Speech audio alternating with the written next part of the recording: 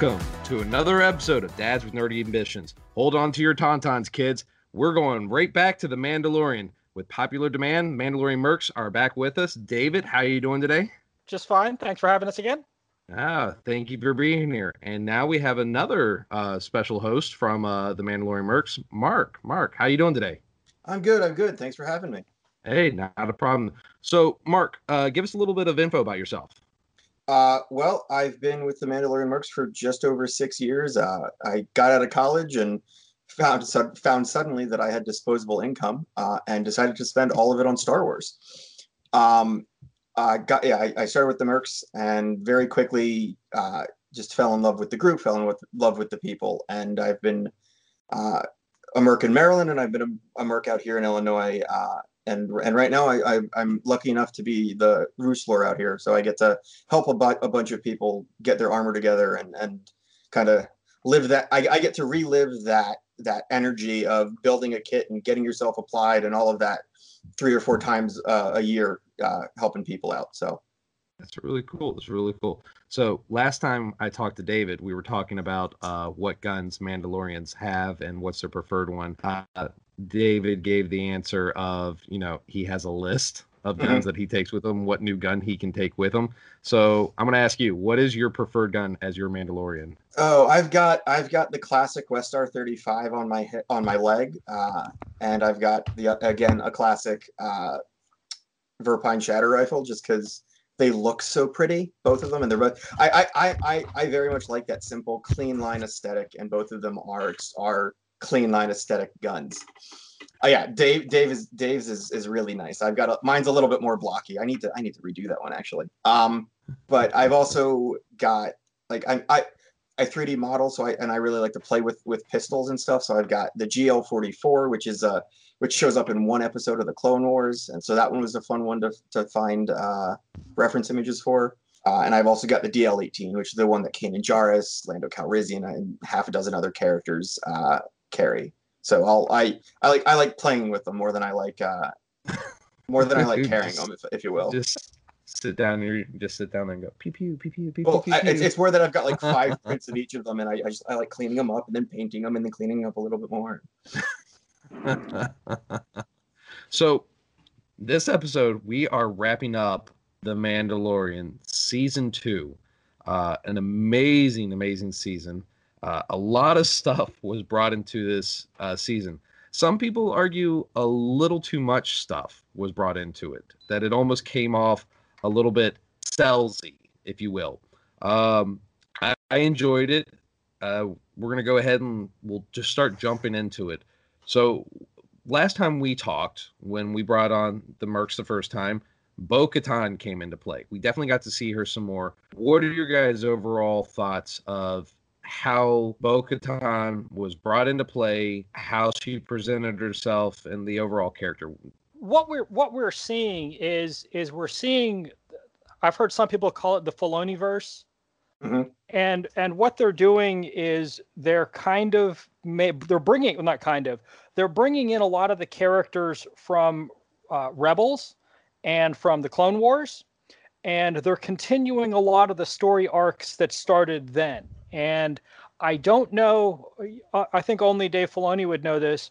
I don't know if some of these are a really long game or if they're going back and retconning, doing some minor retcons or just bringing in some plot points previously to advance the story. Bo-Katan is a fan favorite character, and at the end of Rebels, she is the leader of the Mandalorians.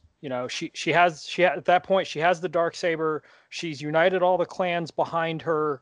And so, this is kind of the next evolution of that character's story, and they brought in the voice actress, Katie Sackhoff, who is Starbuck on the new Battlestar Galactica.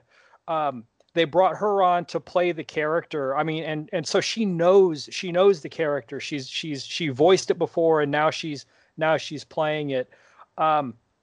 So I think that's great. And they've brought in some of the other characters, Ahsoka being another fan favorite character that pops into the show. And then they're bringing in some other folks from the expanded universe. and some other creatures, and even the I'm sure we'll talk about this later. The Dark Troopers. The Dark Troopers started off in a video game, Dark Forces. So I love seeing the fan service that they're doing, but it's also not always gratuitous, where they just we're going to drop this Easter egg, or we're going to bring this character in as sometimes it is, like in Rogue One, they're on Jeddah, and Cassian runs into Dr. Evazan and the Walrus Man. That was just flagrant fan service, to bring this character in for just to be seen. But now you have characters that they're bringing in who have a purpose. They're driving the story. They're making the scope of the Mandalorian larger than just a guy in a ship and Baby Yoda. Yeah, I like. So you'd asked about whether or not this was a long game and stuff, and I don't think it's a long game. I think it's just good storytellers knowing how to work with their stories. Dave Filoni is a great storyteller. I will die on that hill. And I don't think there's going to be many people opposing me on that hill, though. Oh, no, not even. So, and he left a myriad of opportunities for himself to continue stories. It's not so much that he's playing a long game. It's just that he knows what's there and what he can play with. And I think, as you were saying, Dave, the fan service in this show, and it's not flashy, it's not gratuitous, it's not a blinking sign. Look at us, look at us, look at us, look at us. It is something that's, we're dropping this character in, and yes, they're somebody that the fans really love, but they're also going to drive a story, and that's how fan service should be done.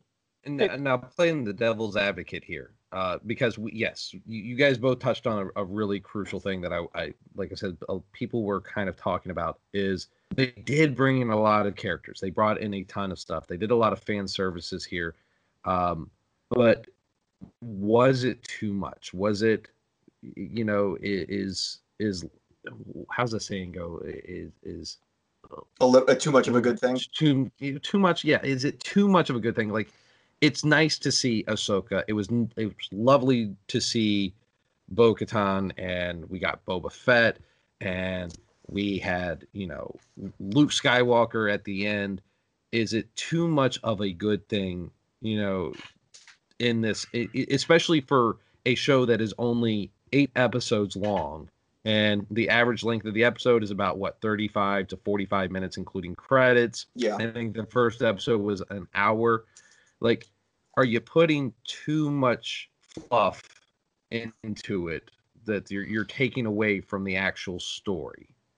And they were also trying to put in, sorry, not to stomp on you right there, but they set up, at least when we talked about this earlier, I said 3, that's up for debate, at least 2 spin-off shows into this too. And that's a lot of stuff to pack into a show. New fan, support, fan doing the stuff for the fans, having a proper story, and then setting up for other segue things. Do you think they put too much into such a short show, or they should have extended the episode, put more episodes, or made more or longer episodes? I mean, I'm all for more and longer episodes, but that's not the format that Disney and Lucasfilm decided to go with for this. I personally don't think that in this instance there was too much fan service. I think that the writers, producers, directors, they did it all very well. At no point did I feel like there was something that referenced the wider universe and referenced previous shows and referenced previous stuff that was just there, glaring in your face, there for the sake of being there. Everything had a purpose. It was there for a purpose. So I think that in this case they did it very well. And the nice thing about bringing in characters and even objects from the wider universe that we've seen, IG-88 in season 1, Boba Fett now, we saw Slave One come back. It connects the show to the wider universe. and doing it in season 2 makes a lot of sense because the first season you're introducing the microverse of the show and of those characters, and you're establishing all of that. Now that that's established, now that they have a fan base who is extreme, they can go and pull the threads of other things in and kind of weave the Mandalorian into the tapestry of the Star Wars universe. Mark, have you heard this? But I read somewhere that the plan for the Mandalorian is 5 seasons long. I haven't read that. I maintain solidly, and I will maintain it to my grave, that the original concept for the Mandalorian was a movie, and that Jon Favreau wrote a Mandalorian movie. I can see that. And brought it over to Disney, and Disney, after the response to Rogue One and to Solo, was kind of backed off the movie train, and they're like, well, let's turn it into an 8-episode thing, because episodes 1, 2, 3, and 8 of season 1 all tie together very, very well and are very well written, in my opinion. The other episodes are a little bit looser and they seem almost shoehorned. Not that they're bad and not that they're badly written. They're different. The tone is different. I think part of the purpose of those was to introduce characters for the long game. I mean, yes. the Prison Break episode introduces Miggs Mayfeld. Yes. Right. And so when we also see the mechanic there, the woman on Tatooine who was babysitting Baby Yoda, mm-hmm. So that has a payoff later on.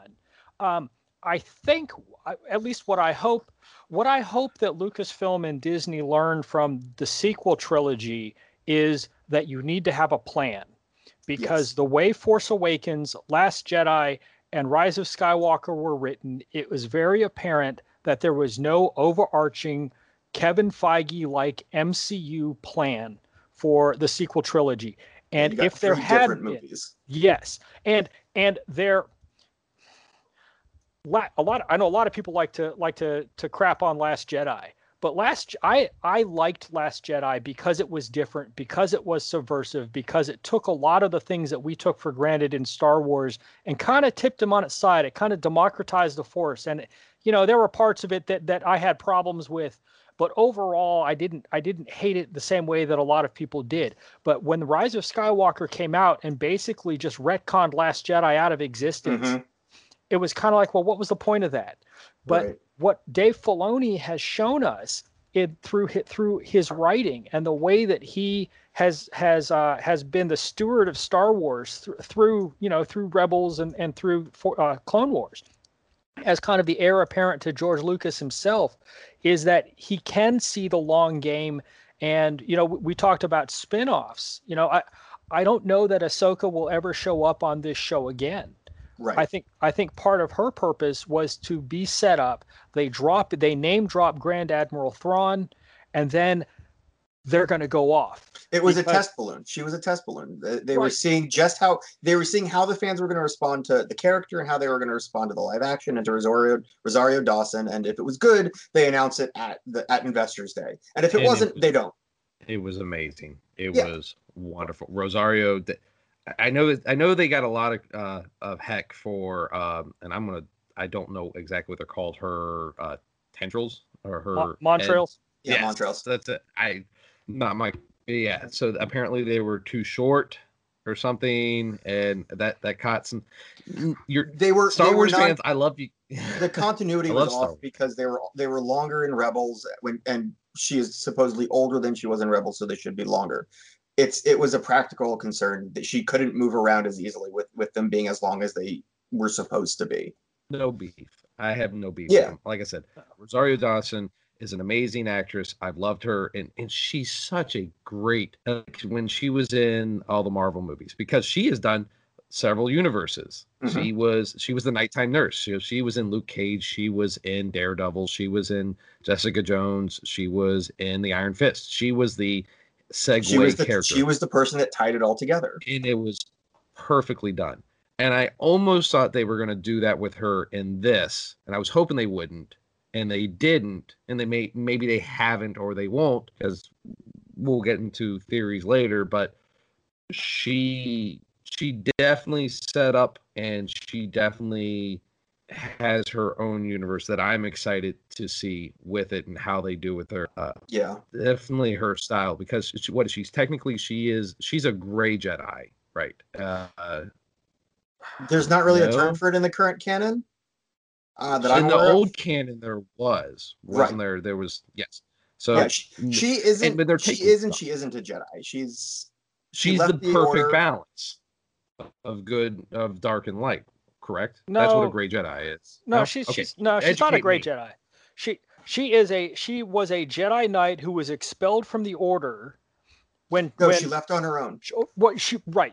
She was put on trial for when Barriss Offee was killing somebody, right?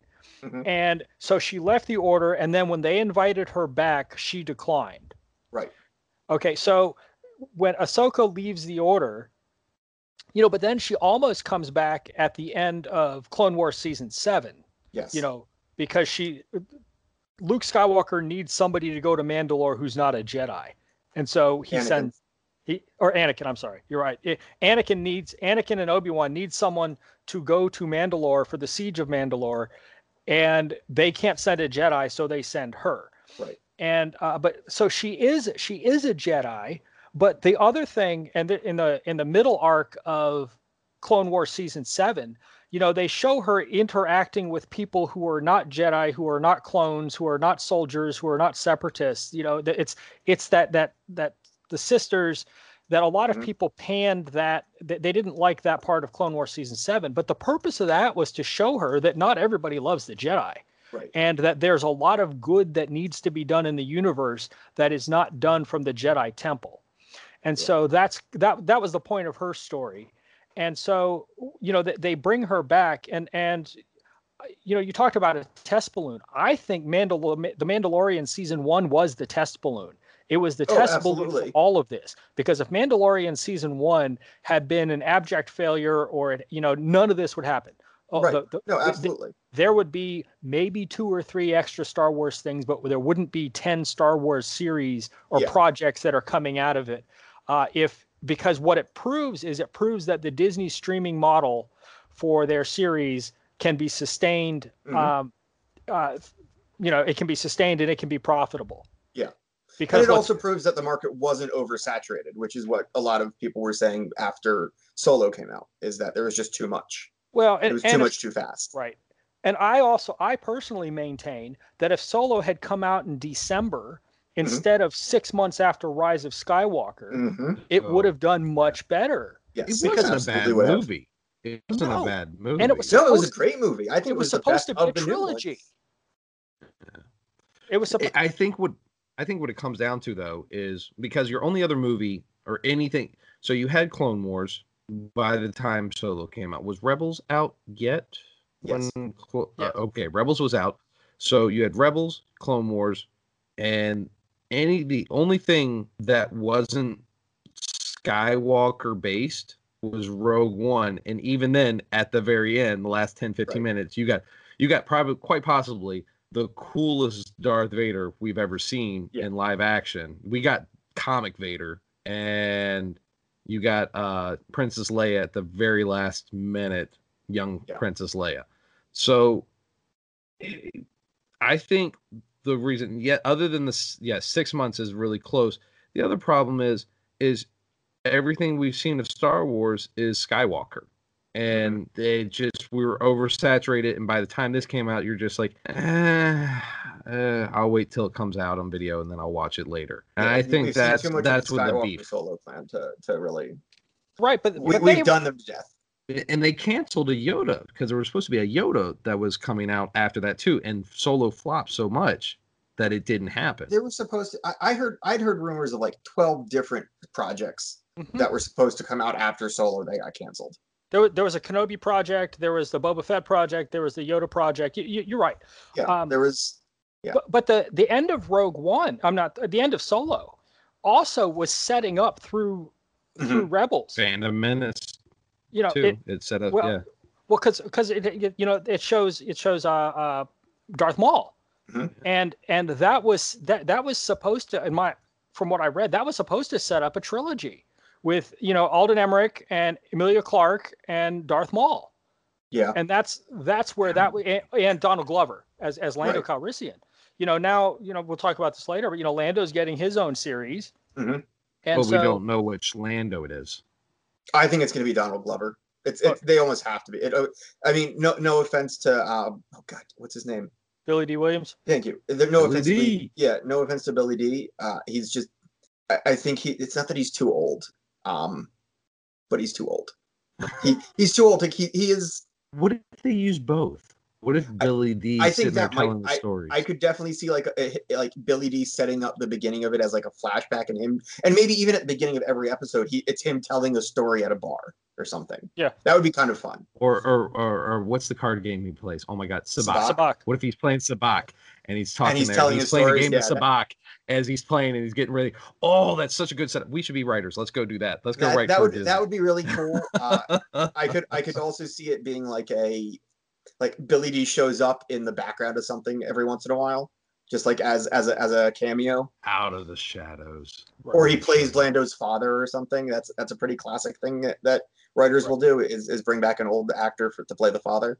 Right, but Billy D. Williams can't sustain. No one would buy a Lando series or movie with Billy D. Williams all the time. Just like no one will buy a Terminator movie with Arnold Schwarzenegger in it anymore. I mean, it's basically untenable. The energy, the actors just can't maintain that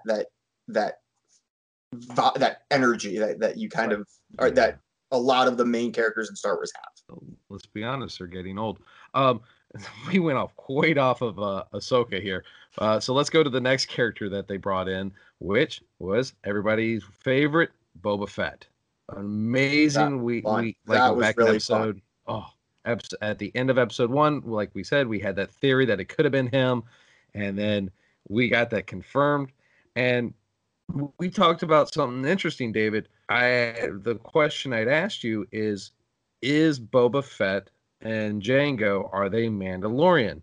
And we talked about that whole battle, whether or not he is. I know. I learned about this. I got educated. All right. I didn't know it was that controversial issue. I'm not throwing up my hands at you and the collective fan base who are like, oh, he isn't.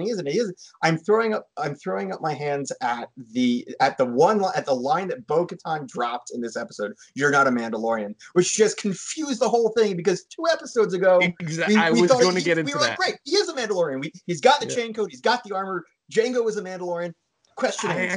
I actually messaged David. I'm like, we found out he is. We got to see it. And that's literally, I was about to say, we still don't have an answer. And I don't think we're ever going to have an answer. I think and I know you have that whole issue about whether or not who shot first, Han or Greedo. But I think it is. I think it's those, it's almost poetic at this point, that we have these little mystery taboos that get us heated and get us talking about it. And it shows the passions and the loves that we have. Whether or not we agree or disagree, it's those magical moments that bring us together as a fandom to talk about these subjects. We got the McClunky at the end in the end credit scene. It's absolutely just, it's the writers and everyone just continuing the joke. It's great. It's annoying. It's frustrating because I thought I knew the answer, and then just wow. The way that I've been, because I've had a bunch of people ask me about this, and the way that I've been referring to it is that he's a Mandalorian in the same way that I'm Jewish culturally. His parents or his father is Mandalorian. He's not practicing. Yeah, I get that. Makes total sense. Right, because what we found out that Jango is a foundling. Mm-hmm. Yeah. Right, Jango comes from the Concord Dawn system and became a foundling, and so Jango is Mandalorian. The armor is Mandalorian. Mm-hmm. We see it get shot by blasters, so it's probably Beskar, right? And so if Jango is a Mandalorian, I mean that's kind of settled at this point now. And there's that one throwaway line from Clone Wars where Almec says that he was just some bounty hunter. But I think Mark is exactly right with Boba. I don't think Boba thinks of himself as Mandalorian. I mean, because when Jango dies on Geonosis, he's kind of orphaned, and then we see Boba a couple times in Rebels as a in Clone Wars as a child, and he's running around with other age appropriate kids and youngling Jedi. But I think when it comes down to it, he doesn't have any real attachment to Mandalore. No. He clearly doesn't want to rule Mandalore.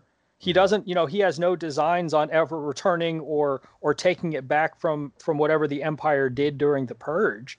And like Mark was talking about, I mean, I think Boba is probably Mandalorian in the same way that I think of myself as Asian, meaning I don't, because, I didn't grow up in an Asian culture. And you can ask my brother, because he listens to this podcast too, by the way. But I think that's just the way it's going to go. And they kind of, there were people in the first season when Fennec Shand dies, at the end of that, right before the credits, we see the boot. You see the boot and you hear the spurs, and everybody in our club was like, "Oh, that's Boba Fett." Yeah, and it paid off. And it paid off. So that's awesome. But yeah, it was good to see him back, and good to see Temuera Morrison come back to Star Wars. And then, as you talked about a minute ago, he looks like he's going to get his own maybe limited series. He's going to get his own project in some way. He's going to get his own project. So that's a great way of putting it, because I think it's going to be a mini show, because it's showing in December 21st. Yeah. I'm not going to lie. I already wish it was December 2021. I am not going to lie. A lot of us do.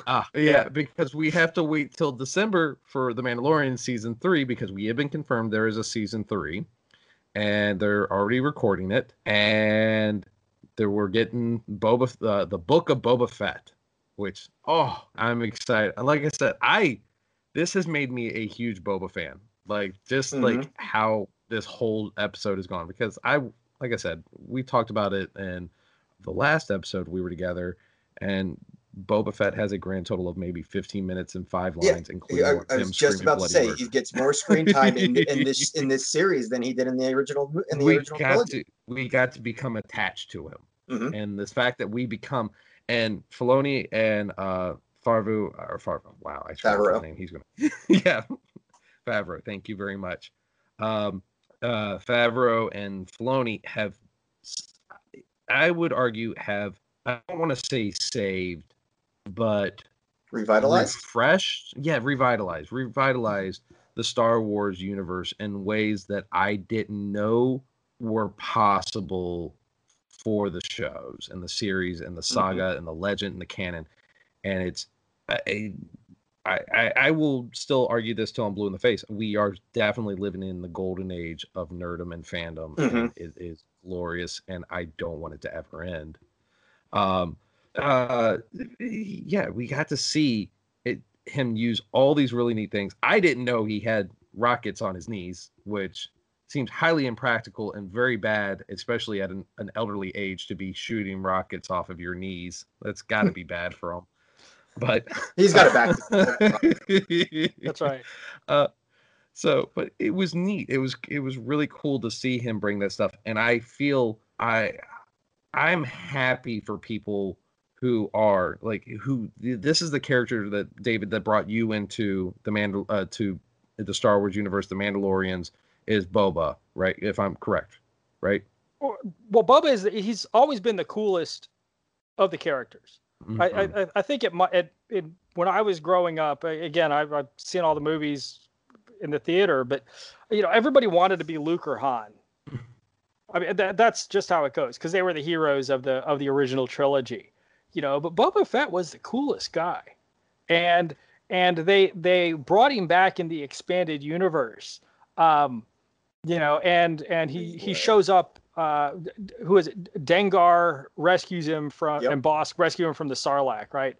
But then he's just the best looking character. He's and is the coolest. And if you look at a lot of the old screen tests that they did, they shot more pictures of Boba Fett than in the original white prototype armor than basically anyone else. Well, he was introduced in a parade in the white prototype armor. That was the first time Boba Fett showed up live action, was in that parade. Right. And he was in the holiday special. He had his own little 10-minute animated short at the beginning of the holiday special. That's where the Mandalorian's rifle, that's where that pulse rifle comes from. Those two prongs that come out of the front are quintessential holiday special. Really? Yeah. I've never seen the holiday special. I was always told to shun it, and it didn't happen. Do it with a group of people and do it with a few drinks in your head. Spike some eggnog. I got it. Arthur is in it. Is she really? Yes. Oh my god! So how bad can I'm it gonna be? have to watch it now. Oh, now I really want to watch it. But like I said, I always get excited for people who have their nostalgia, who have their fandom. Mhm. Like, God bless my DC fans, because man, they've got hit hard with their movies.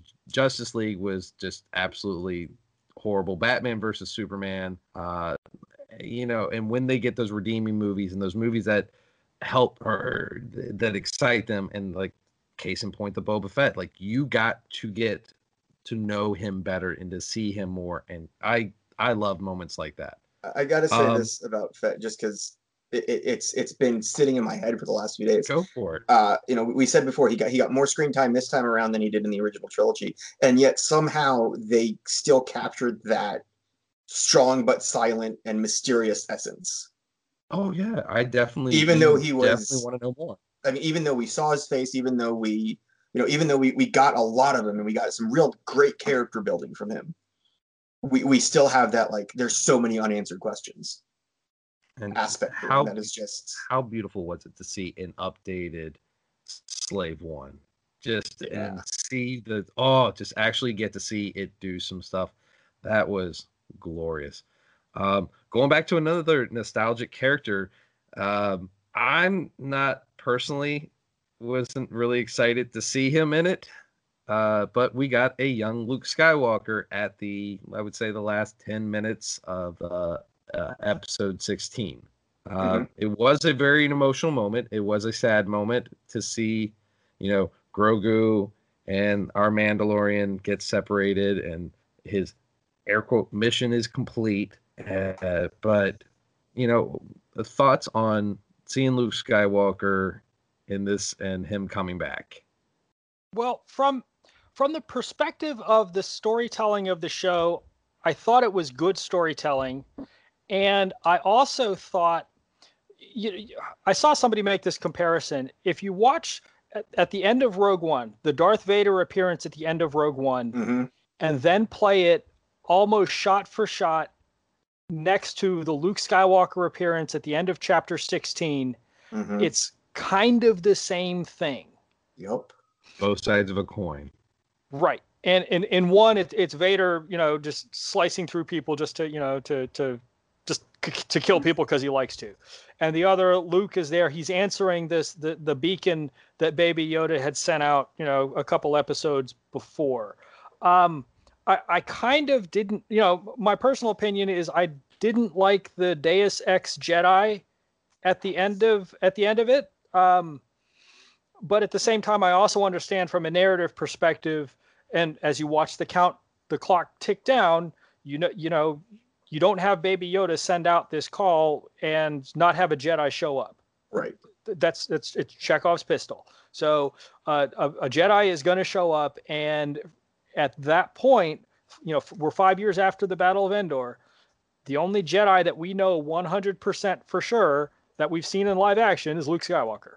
They had several others that they could have picked from in the expanded universe. But just watching it, I on one level I really enjoyed it, and on another level I thought we were done with the Skywalkers. But but like I said, from the narrative perspective of the show, you knew it was going to be Luke, and then that begs all sorts of other questions down the road. Where's Baby Yoda during Force Awakens? Was he at the Jedi Academy when Ben Solo, flips out? So what happens? We don't know that. Maybe that's something that they'll address in a future installment. There will be riots if Kylo Ren kills Baby Yoda. You realize that, right? I gotta say, I think what they basically did with bringing Luke in was kind of, well, I mean, many fold, but the big two implications that came out of it in my mind were that Baby Yoda, or that Grogu is his first real Jedi student after he's the one that really sets Luke on the path. Do we know that though? We don't. No, that's just how, in my mind, that's how things are slotting into place. Okay. And I think he's going to be the first student of the new Jedi Academy. The first one that Luke really starts training, and maybe he's not part of the academy, and Luke trains him, and thus sees a need for an academy type thing. And then the second one is that it also very much explains why Grogu didn't show up after, in the sequel movies, because he was probably at the academy and got his head chopped off. He escaped the first Jedi Purge, but wasn't able to escape the second. Actually, I'm going to assume his hand got chopped off just because it's Star Wars. That's Star Wars. Hands get chopped off. Sometimes legs, they get burnt, Right. but we don't. Or we do slice in half. They do a lot of slicing and dicing in Star Wars, don't they? Holy cow! Now that I start to think about it, I know we talked about this earlier off camera and everything, and it is a passionate subject, but I've got to say we talked about this. We know of at least 5 Jedis that could be alive around this time. You have Cal, you have Yoda, you have Obi-Wan, both of who are hiding, and then Obi-Wan and Yoda are both definitely dead at this point. Oh, that's right. Sorry. Yes, you're right. I'm wrong. Timeline mixed up here. Yes. So we know of Cal, Ezra, and Luke. And then Leia, Ahsoka. She kind of did her own thing for a little bit, and Ahsoka. Yes, there's my 5. Maybe I like we said, we talked earlier saying that Ezra's somewhere, we don't know where he is, and that is definitely the plot. That's a good guess, educated guess for the plot of Ahsoka. Is her mission to find Ezra. So we'll knock him out of play. I wish, and I think this is what makes me disappointed, is I like the Skywalkers. I love the Star Wars movies. I'm tired of seeing Skywalkers. Yeah. And that's what made this a breath of fresh air, The Mandalorian. It wasn't about a Skywalkers. And here was an opportunity to use a new Jedi, and they didn't. And they may have their reasons. And you guys, David, you said it perfectly about like why they could have done it, just for the keep helping fill in small gaps in the timeline. So right. Well, and they don't have to. The thing, if they use Luke Skywalker, if Luke Skywalker is the one who shows up, they don't have to explain anything else. The show doesn't have to acknowledge Fallen Order. It doesn't have to introduce a character that is from the expanded universe, because they haven't set up Kyle Katarn or Corran Horn or any of the other Jedi who come along in the expanded universe. That Mara Jade or Mara Jade, right? Everybody knows who Luke Skywalker is, and everybody knows that Luke Skywalker is alive at that point. Some of these other characters, we never canonically saw Quinlan Vos die, so it could have he could have been one of the Jedi to show up, but from the perspective of the show and narratively, I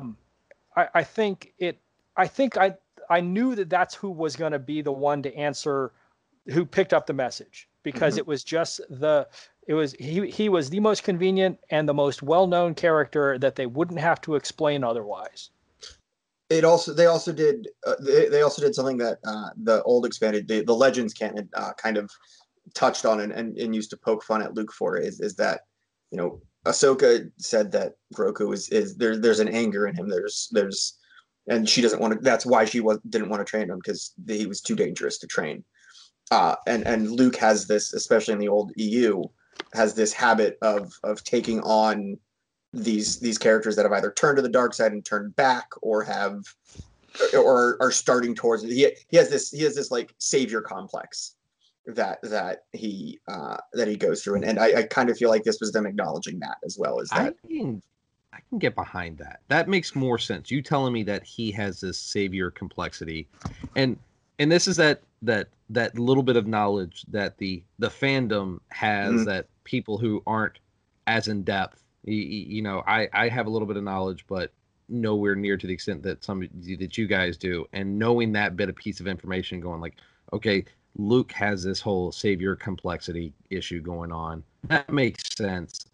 Why they would choose him a little bit more, like, and again, yes, they don't have to answer a lot of questions, but it does bring up a lot of questions. And like I said earlier, this could be setting up the Jedi Academy. This could be setting up another series of movies. This could be setting up a billion different things. It could be setting up video games for all we know, or it could be setting up another cartoon show. Filoni loves doing his cartoons. Novels. Yeah, there's novels. Yep, there's tons of stuff.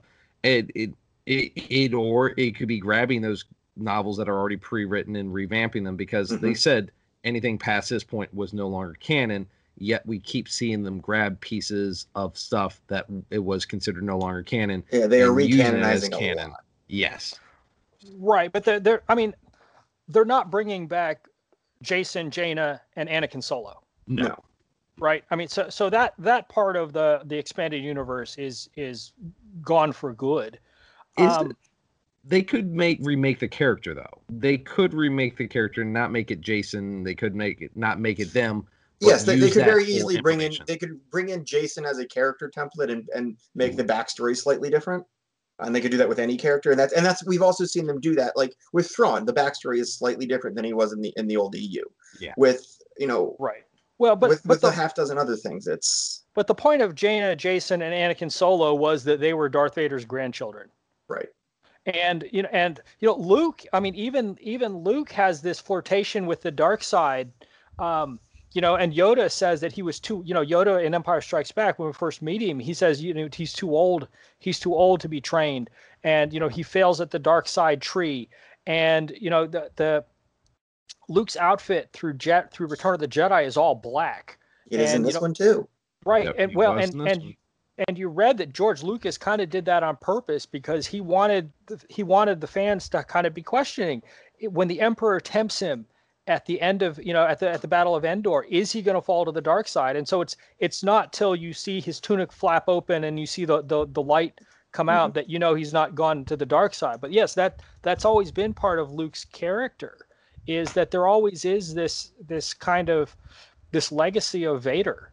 The legacy of Anakin Skywalker is could they all turn to the dark side? And it happens that Kylo Ren, being Darth Vader's grandson, turns to the dark side. I don't think he does. You don't? No. Okay. I think it's a hero worship thing. I think it's more of an attempt to emulate Vader than it is a true turn to the dark side. But you don't think Snoke after exploited that and turned him to the dark side? Absolutely. I think he does dark side things. Yes, he absolutely does. But how can I put it? He absolutely does dark side things. He uses a red lightsaber. He has dark side powers. But he doesn't ever really commit those truly heinous acts of dark side. Okay. Of the dark side. Yes, I mean, don't get me wrong. We see, the first thing that we see of him in Episode 7 is the murder of an entire village. Right. But what we get is that was probably as much Phasma and the redhead general Hux. That's probably as much Phasma and Hux as it is, and the First Order in general and their modus operandi as it is Ren doing anything. So I might be in the minority there, though. Okay, so what you're saying is that you don't see the cruelty in Kylo Ren that you do in say in the Emperor, for example, right? Or in Maul, or even in Vader. I mean, there are times where Vader is just emotionless and evil, and he does some really heinous stuff. Right. Because the first time we see Vader, I mean, in the opening 5 minutes of New Hope, Vader he attacks a ship, he strangles a guy because he's having a bad day, and then he covers it up. Yeah. Right. So he has done evil things. Maul Maul is a horrible character in Phantom Menace because he doesn't do anything evil other than stand around and look constipated. You just accept that he's evil because he's got red tattoos. He does have horns, so typically bad guys have horns. Well, Star Wars universe, I guess. wise doesn't typically fit that way, but the only way they Red with horns is bad. could have projected a more evil persona with Maul is if they'd given him a curly mustache. Right. But he doesn't. You don't ever see him eat a child or anything like that. No. Okay. I'll buy that theory on Kylo Ren. Even if you look at talking about Vader, I mean, as he's Anakin, he did kill younglings, so you don't get much more. He had been anointed Darth Vader at that point. He had been Darth Vader at that point. Yes, he was knighted to this dark side by Palpatine before he went and purged the temple. Right. Well, so he still killed kids. That's the whole point. He killed kids. Anakin's act of evil is wiping out the Tusken Raider village. Yes. Yeah. That's doing so in anger. Yes, and doing so on screen, and that is his visible act of evil. Yeah. So okay, I'll buy that theory on Ren. So we also get the name of the child, Grogu, which another thing I'm not a fan of, and eventually I guess I'll warm up to. My beef. Okay, so here's my beef. It's not the beef that everybody else has, that it's not a Y name like Yoda and Yaddle. It's because it has a G. My beef with it is there's a character who is from American Dad, who is a baby alien that comes from the main alien in the show, and his name is Rogu. And it's Rogu. It's Rogu. His name is Rogu. He's a baby alien. He's actually kind of gross, but he's cute gross. It's weird, demented, and so they're like, okay, here's Grogu, and I'm like, oh, come on, you could have come up with any other name. You could have called him Kevin, and I'm just like, really? That's my beef. You've also got the classic character from Dragon Ball Z. The first time I heard it, Goku. Yeah, the first time I heard it, I expected the child to start floating and like sprouting yellow hair. I know a lot of people. I'll come to terms with it because I've drank the Kool-Aid that is Star Wars, and I will continue to accept. If I can accept Jar Jar Binks, I can accept Grogu as the name of this child. It is just a necessary evil at this point. But I do want to hear the thinking that happened in the writers' room when they were coming up with the name. Like, why did Filoni and Favreau have been entirely too. Everything they do in this show has had a reason. There's been something behind it. Maybe I want to know what's behind that name. Supposedly they came up with it, back in season 1. I mean, they knew that's what it was going to be. That doesn't surprise me at all. Right. I just want to know why did they go that direction? That's what I want to know. It probably came out of the Yoda name generator on some Angel Fire website. They literally just rolled dice or something. That's gotta be. We'll have to make a point of asking him at the celebration dinner, Dave. Okay, I can do that. And we have one more very, very important character that we need to talk about, and that is Green Shirt Guy. Do you remember? Yes. Yeah. Green to the jeans and green shirt guy. Yeah. Yes. Green shirt jeans guy. I didn't realize in the first season you could actually see some of the sound equipment coming down right in front of the camera, and they actually edited that out in the first season. I think it was like episode 4 or 5 that you actually saw the boomstick come down and everything, and then you get Green Shirt Guy, which it's always fun. We were making tongue-in-cheek jokes because I said, yeah, his job before this was he worked on Game of Thrones, giving out Starbucks coffee to all the actors. So. But overall, like I said, I enjoyed season 2. I thought it was a great season. It did a lot I personally feel like maybe they didn't have to do so many characters in it, but No. so now my Sorry. he's like, no, you're wrong, and here, let me tell you why. I'm I agreeing don't with you, think actually. it. Okay, they put. I would have liked to see if they were going to introduce so many characters as they did, and they even brought Bill Burr, which I was loving to see that. I didn't think he was coming back. Like, how do you bring back Bill Burr? Hold my beer. Let me show you. 8 episodes was not enough. I don't know how they would have done it differently, because they made it flow. Maybe Mando could have gone to another planet like while he was looking or something. But they packed a lot in, and it was almost overwhelming in my opinion. I like the show, love the seasons. I'm going to be ecstatically for the next one, but get on a scale of 1 to 10, how thrilled was I? I'm going to give it like a 7.5. Comparatively to season 1, I would give it a solid 10 because they just did phenomenal things. Ending with the black lightsaber or the black saber, and Moff Gideon coming out, just slicing out angrily. It's just like, oh, I know this is going to be awesome. Where is it setting us up for season 3? We'll get in that too in the third part. But what are your guys' opinions of this season overall? Mark. Okay. I will agree with you that they didn't need as many references and as many characters coming in as they had. But like we said at the beginning, I don't think they overdid it. Or rather, the way they did it kept it from being an overdone thing. I thoroughly enjoyed the seasons. I thoroughly enjoyed this season. I think each individual episode was better than the last. And I think this season did a great job as a whole. As I mentioned before, I think the middle few episodes of season 1 were not up to snuff with the bookends of season 1. That is not the case here. I think it did a very good job, and the entire cast, crew, writers, all of them did a great job with this show this season.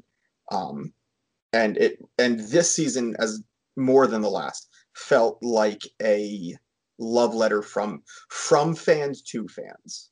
I can get behind that. I can definitely get behind that. But I also think that the show, I think, again, to go back to my statement earlier, where season 1 was a test balloon for what could they do. And I think they were also exploring some of the technology. I don't know if you've watched any of the behind the scenes things about how they shot the film. They created this thing called the volume, which is basically saw that. Yeah. It's a 270 degree LED screen that they can project backgrounds on, and then put the set in the middle and all that other stuff. So I think technologically they were doing a lot of things, and I think that they packed a lot in, but I think with this season they didn't have any filler episodes. Every episode advanced the story on some level for some character. And so I think what they're doing is, I think that it's become kind of this serialized, Clone Wars and Rebels were also serialized, but they also had some just one-off episodes where just, something would happen and you'd never hear from them again. And I think now what they're doing is they're kind of approaching it as if it were an 8 episode movie, that if you add all this up, it's really it's really 3 2-hour movies or whatever the runtime actually adds up to. But I think they're laying the foundation for some payoffs. Again, if they, whatever arc that they've written for this show, 3 years, 5 years, however long it goes, I think they're laying the foundation for some of those, and then they were also setting up some of their other projects, which I'm sure we'll talk about in a second. Again, yeah. I don't know that we're going to see Ahsoka on this show again, and I'm okay with that. Let me ask you this, and I just took this into consideration.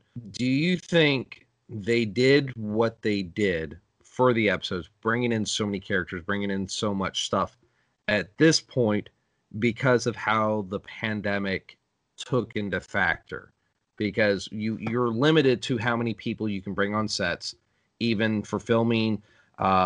You're limited on what you can do. Do you think that took an effect, or do you think they already had this intention to do these episodes this way, and this is what we got, instead of maybe some episodes where we got a little more with Ahsoka? Maybe she was battling more. Maybe there was more of a civil war it was a two-parter episode or something of that. I'm just throwing something out there, but like of something of that sort. I don't think that's the case, because what I heard, and again, this is hearsay. What I read before was that principal photography, most of the principal photography had already been completed before all of the pandemic lockdown started. Okay. So everything, and that's why they could continue it, because the only thing they had to do was post-production. Well, everybody's working at home. Right. And all of the special effects shots and all of the post-production can be done without having to shoot more photography. They can shoot more stuff, or they can, if they need to re-record voice lines, they can do that. So I don't think COVID had any effect on the way the show went, because I don't think it affected principal photography. Mark, is that what you heard? I remember hearing the same thing. In fact, I remember hearing in about April or May that something with Dave Filoni talking about how they were going full steam ahead because they were all sitting in their kitchens and in their home offices doing doing the special effects and doing the post production and stuff. So, and even if they hadn't finished principal photography when everything shut down, this season was written well before they started filming. It was very much a season that had a through line written in it. So I think that it was well on its way. Okay. So I think we have definitely covered season 2. So let's go ahead and let's start looking into, like I said, I called it a spinoff. We can go back and forth on that one in a second. But let's talk about, we've got Ahsoka, who is played by this phenomenal actress, Rosario Dawson, and she is playing Ahsoka. We've really covered this. That's one that's coming out.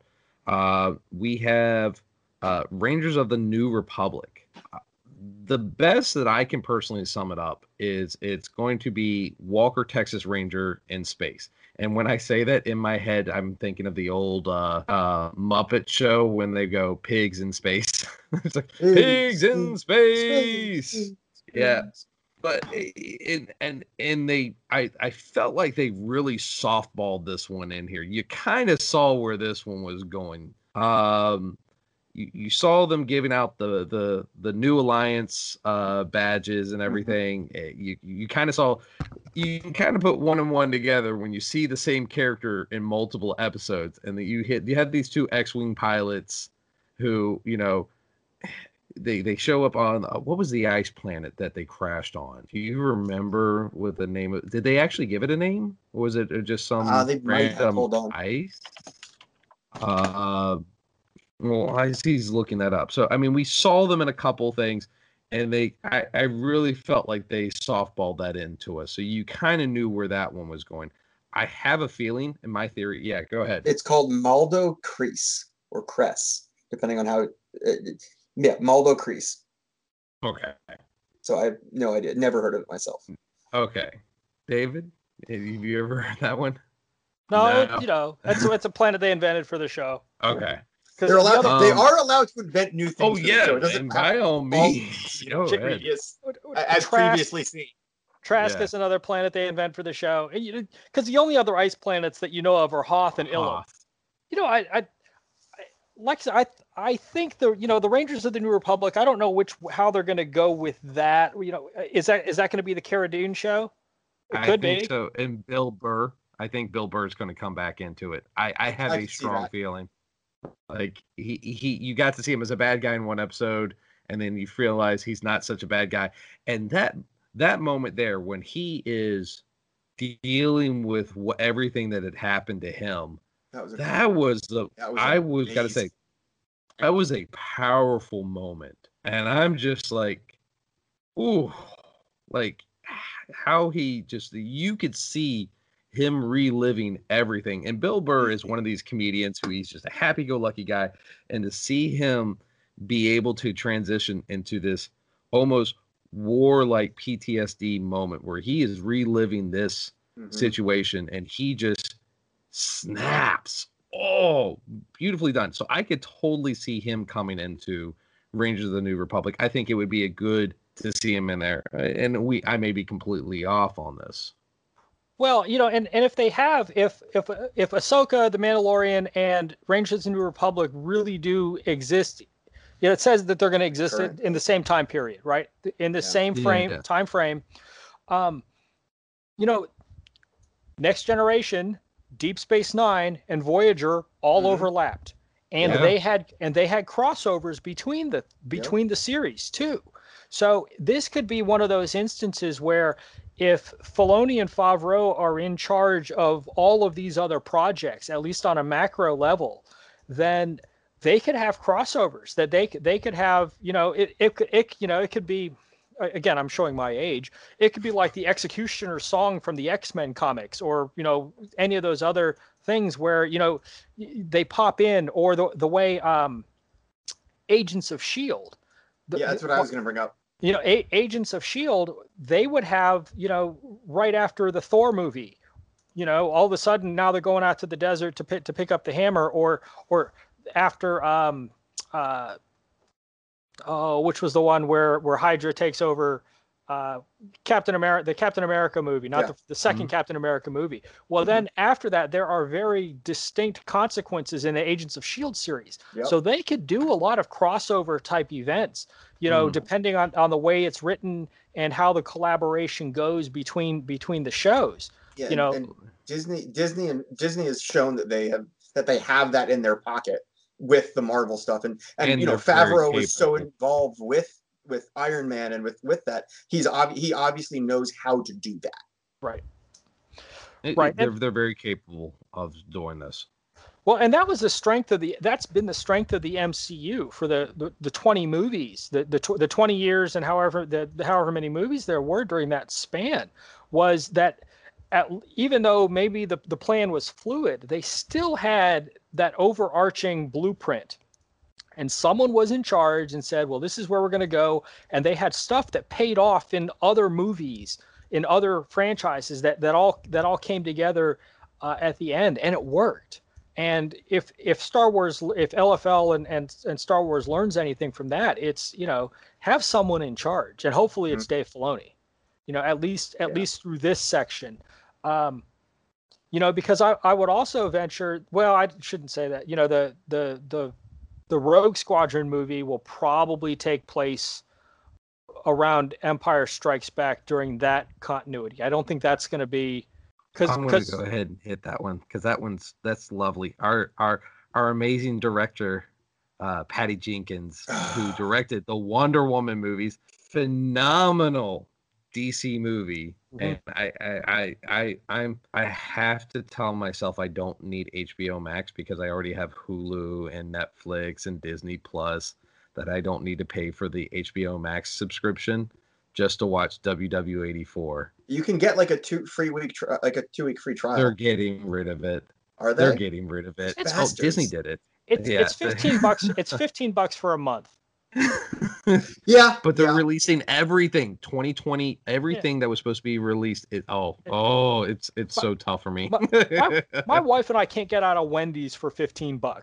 Just pay $15 if all you want to do is watch Wonder Woman in 1984. Just pay it for the 1 month and then get rid of it. So the other one, and like I said, the next what was the word we used?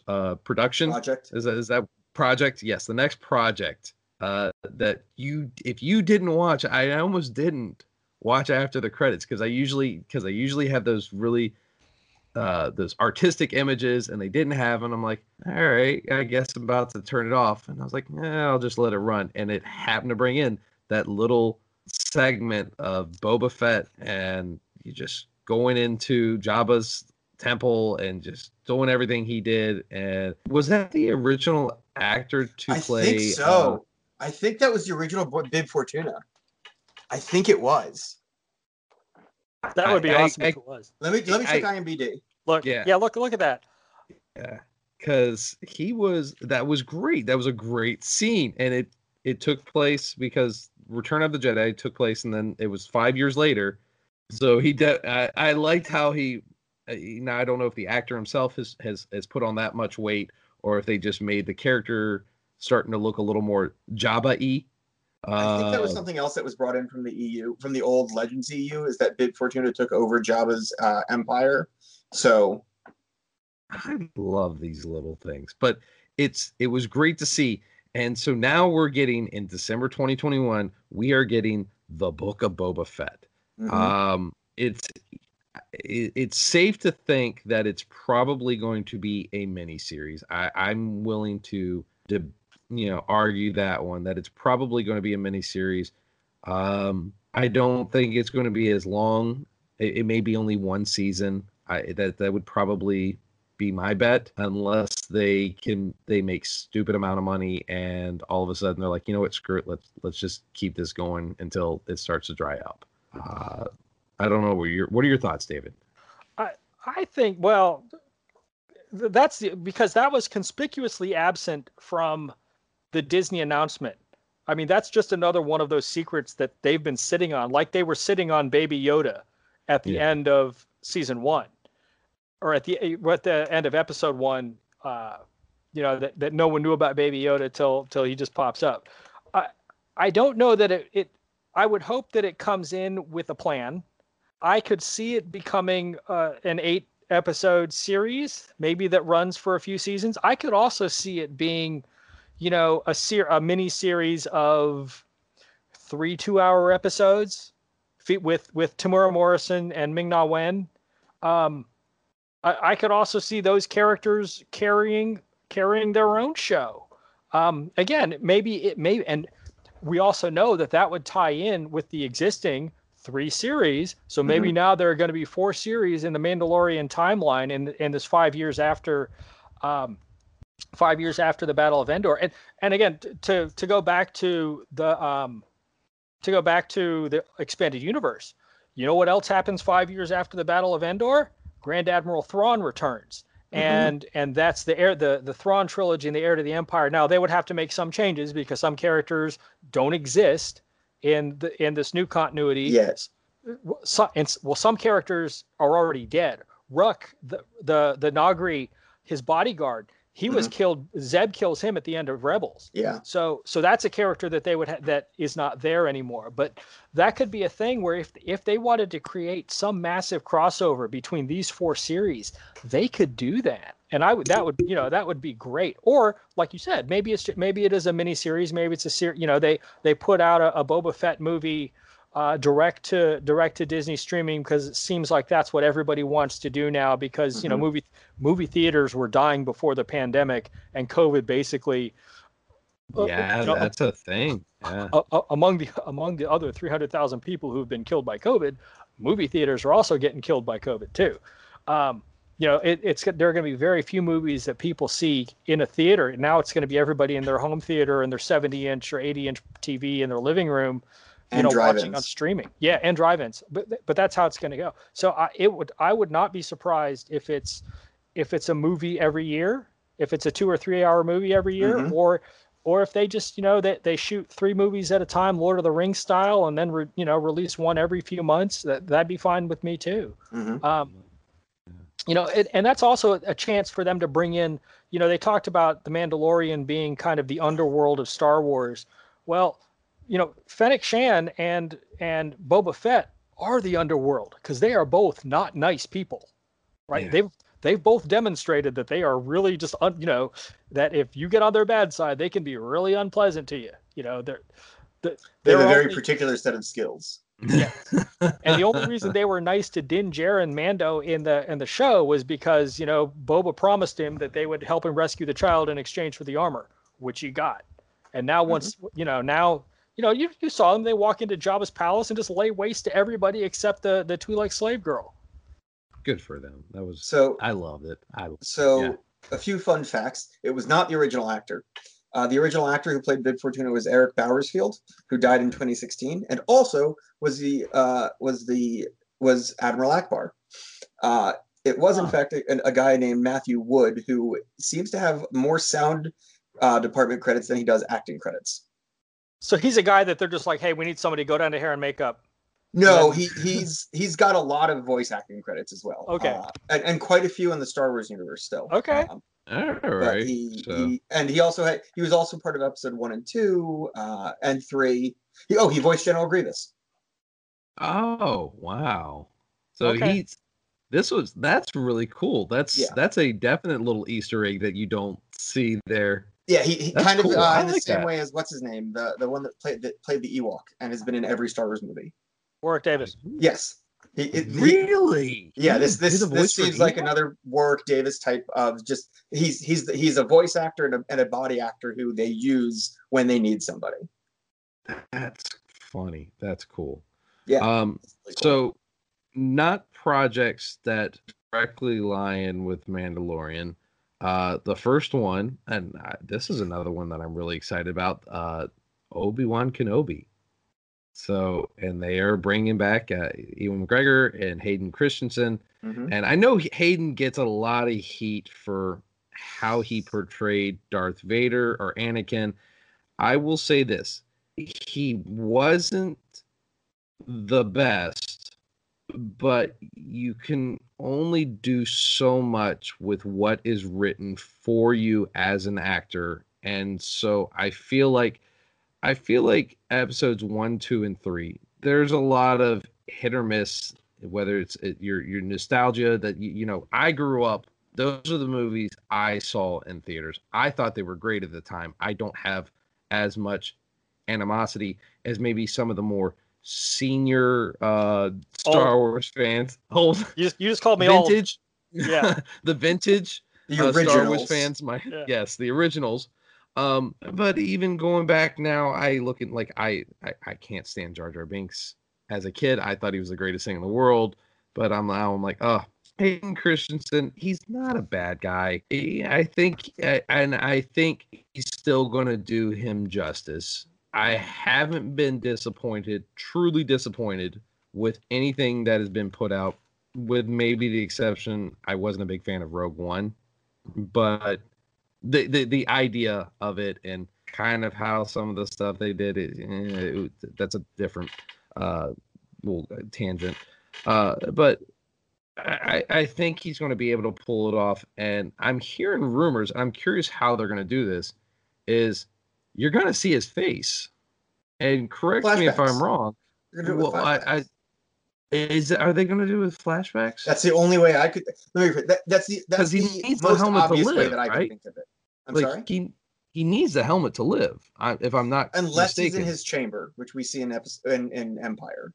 Yeah, he's putting the helmet on and everything. Yeah. So I could see an inside the chamber shot where he's in the white makeup and he's got from that mouthpiece down, and you see Hayden Christensen with a bald cap and all of that, and it's him monitoring screens that are in the chamber or something. But I could also see it like a flashback thing. Kevin Smith said something like, "What if they do him as Iron Man style, where we see it inside the helmet?" Yeah, we can see that too. That would be a possibility. Speaking of Iron Man style, the Dark Troopers. Am I the only one who thought of the second Iron Man movie the first time we saw them?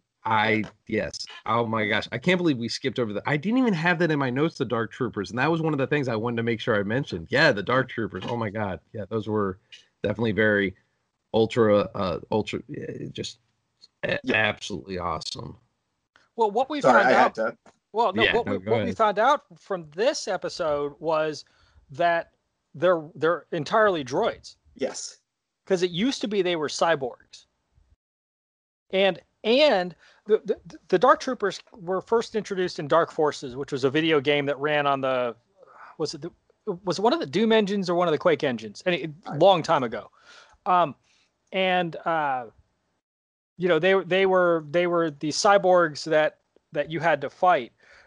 The other interesting thing about the Dark Troopers is, when there was no exposition, when the Dr. Pershing tells all of the assembled company that, there's a company of Dark Troopers on this light cruiser, no one's like, Dark Trooper, what is that? They all know what they are. Uh-huh. So that was one of those things that Dark Troopers have been established at some point in this new continuity. They were brought in as fact. because there was no exposition on them. They did, oh, what is a Dark Trooper? Oh, there was and I think that's another good way of doing the whole fan service thing is you don't launch into the whole you don't use exposition to launch into the whole backstory of them, because the fans who know who they are, great. They know all that backstory. The fans who and the new fans who don't know what they are either going to go look it up, or they don't need to know all that backstory. They are just these menacing droids that are the elite forces of Moff Gideon. I've always put it this way with stuff like this: is how many times do we need an origin story for Batman? Everybody either A, knows the story, or you just want to see a dude dressed up beating the living snot out of people. Case in point, when they did Civil War, they didn't go into an origin story of Spider-Man. We've seen an origin story 2, 3, 4, 5 times, and we're content. We don't need origin stories. They're not that thing that we need anymore. And they did a great job with that. And but going back to the Obi-Wan Kenobi movie, it's the fact that they're bringing both of them in. I can only assume this is going to take place in a universe where it's, Darth Vader legitimately looking for his kids and trying to find his old master, and then maybe Obi-Wan like sneaky, stealthy, trying to get away. Like, next time I'll get you Captain Planet. Like, he's getting away. I'm curious.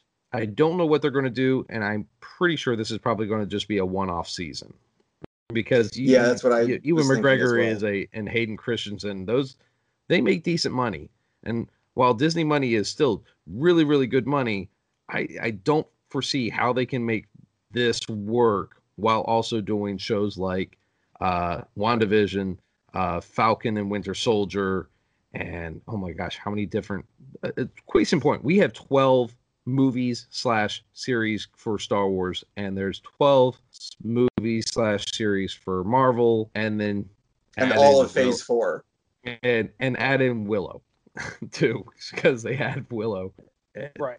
Well, they announced too. What I'm reading about Obi-Wan is that it's going to take place 10 years after Revenge of the Sith. Okay, so right in the middle of the Empire, like at the height of the Empire. Yes. So we'll see it. We'll see, and like you said, I think that's going to be a single season, one-off miniseries. Yeah, and maybe it'll lay some Easter eggs that'll have payoff down the road. I mean, I can see them doing that too. When we talk about that, in the episode where where Greef Karga and Cara Dune and Mando are infiltrating the Republic base, there's this. It's obviously this secret cloning facility, and you see what appear to be failed clones. And they talk about the M count of the baby. Mm-hmm. The M count is obviously midichlorians. Love them or hate them, they're still canon. Yeah. And so, they're setting up the Palpatine clone that pays off in Rise of Skywalker. Definitely. And they're setting up. I think they're also setting up Snoke as a failed clone. Mm.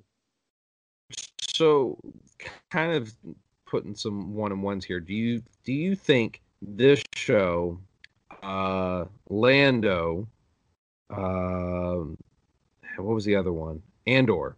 Do you think they're utilizing these shows? These are going to be maybe one-offs that answers questions, doing a fan service. Do you feel like that's maybe a possibility? Because Lando pops up, he's been in hiding, but also in the end of the episode, he was talking to one of the other stormtroopers, the former stormtroopers, mm-hmm. and kind of they definitely gave you that hint that, hey, we're going to do a show about Lando at the end of the episode. And so, or the end of the show, the movie. And could these possibly be just those shows? Because we all know what happens to Andor. Like, mm-hmm. everybody knows he dies in the end of Rogue One. Spoilers if you haven't seen it. Well, but, and we know what happens to Lando. I mean, that right. To me, that was kind of my problem with Solo. And I like the Solo movie, but my problem with Solo is, Han, Chewie, Lando aren't dying. No. Right. There are no stakes for them. And same thing with the Obi-Wan show. And, same thing with the Lando show. Now, I think my personal theory on the Lando show is that it's going to be the second and third movies that they were going to make after Solo, but got canned. Mm. And it's going to continue with the Maul and Kira storyline. At the very least, it'll be based off of that. Yeah, that makes sense. And we do have, and since, Rebels and Clone Wars are canon, Maul lives. So they could, a live action Spider Maul. Oh, that would be nice. I'd like that. I approve. I say we do that one. And the Andor series, that would also obviously take place during the Empire. Right. It could be anywhere from 5 years to 10 years, or even right up to Rogue One. Now I watched a short video about the production on that, and they were talking about that I think they said it was going to be a 10 episode series, and they have 600 something named characters and thousands of extras, so I mean, that could just be another. I think it'll probably be a very short scope kind of show. Could it be setting up Rogue Squadron?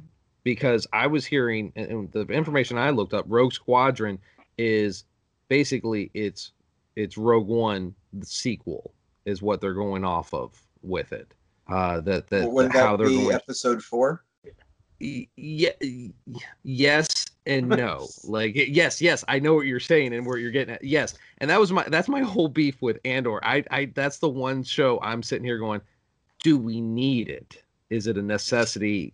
But because we know it is one of those things that, and I'll get back to that. Put a pin in that. I pinky promise I'm coming back to that one.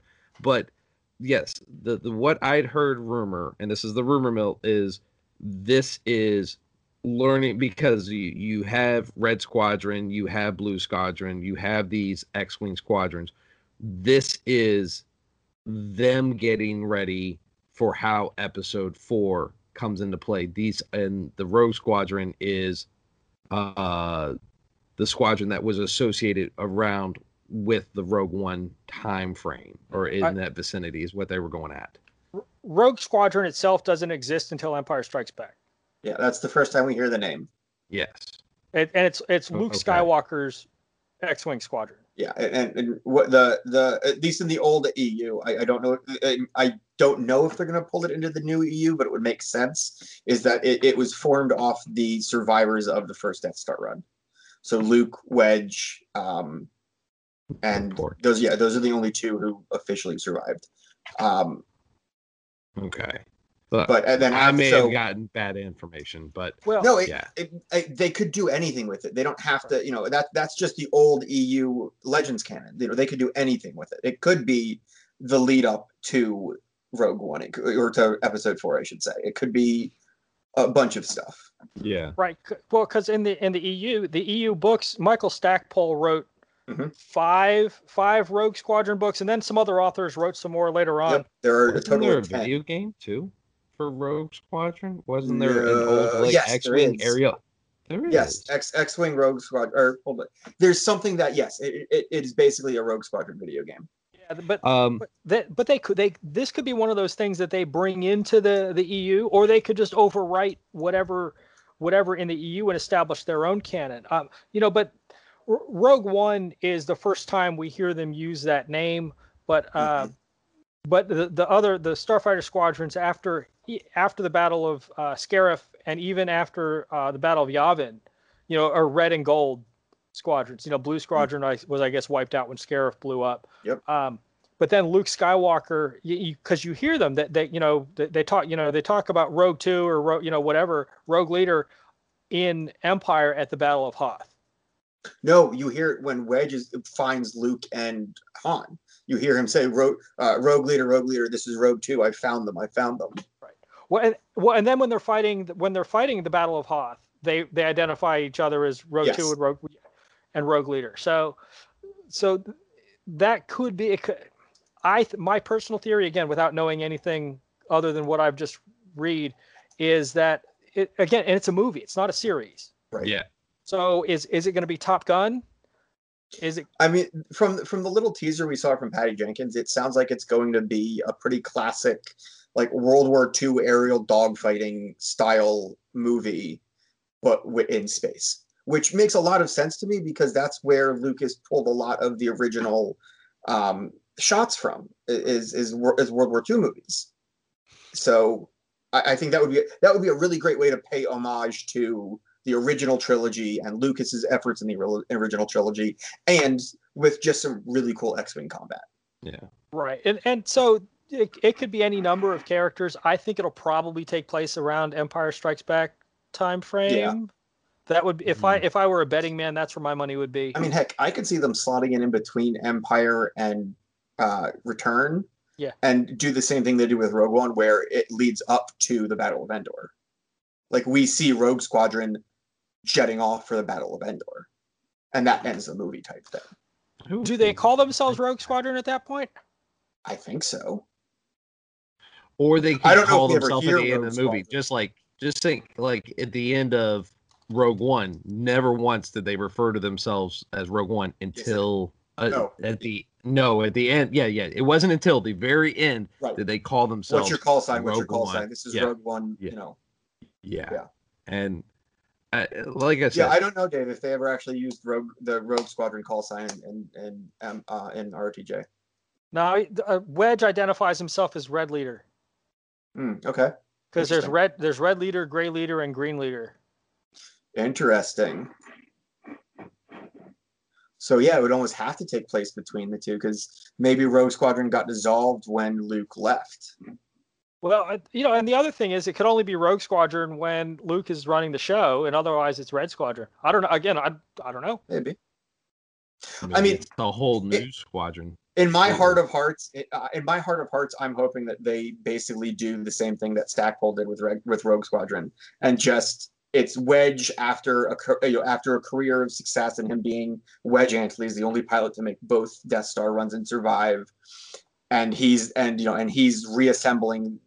He's reassembling a new squadron using the Rogue Squadron name because it strikes fear into the heart of their enemies. It's the Dread Pirate Roberts of the Star Wars universe. Ooh, good call. Right, because they are the best pilots the Rebellion has. Right. Yeah. So and then we might going get back Horn. I have a thing with Corran Horn, all right? But going back to that pen, my beef with Rogue One, and I guess it is my beef with Andor, is you're getting I'm assuming it's going to be at least a series, one season, and you got a movie off of one line from one movie, and they built all this stuff up to give us Rogue One, and it's you. And here's the other thing, I guess because I went and did a VR system, and this is from Disney. This was canon. They actually had Diego in it. Strike on the Empire, and it's a VR Oculus system, and it's supposed to take place just before he starts doing Rogue One. So I feel like this season it's not necessary. Who are they doing homage to here? What's the benefit of this? And I could be completely wrong. This not everything has to be for me. I don't have to like everything, nor do you have to like any of this stuff. But who is this for here? Why? What was the desire for more Cassius Andor? I mean, he has a few lines that he drops in Rogue One that kind of tease something like him almost being like a James Bond character for the Rebellion. He's the deep cover spy who goes in, does his whole swagger thing, and walks out of the situation having shot a few people. And he's done horrible things for the Rebellion. Right, and I think that's what we're going to see is a gritty James Bond type of series.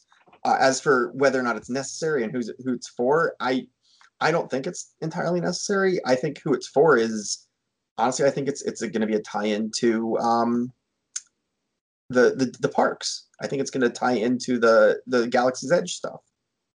I can see that. Tie into Taika Waititi stuff too, like because we literally know nothing about him.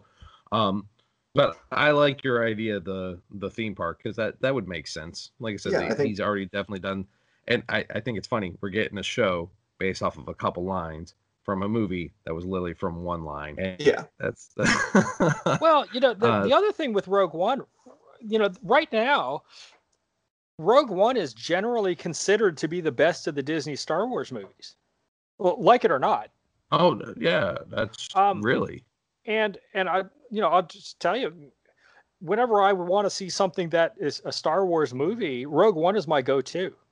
Because I like it because it's not Skywalker family drama, number one. Yes. But it also brings the war part of Star Wars. Yes. And it's not based in some mythical the Force, or the Jedi aren't there to save the day. Although you do have two people who are Force sensitive, they're in the crew, but that's not the focus of the movie. No. It's part heist, it's part it also ties in with Rebels, with Saw Gerrera showing up. So whether it's necessary or not, I mean, none of this stuff is necessary when it comes down to it.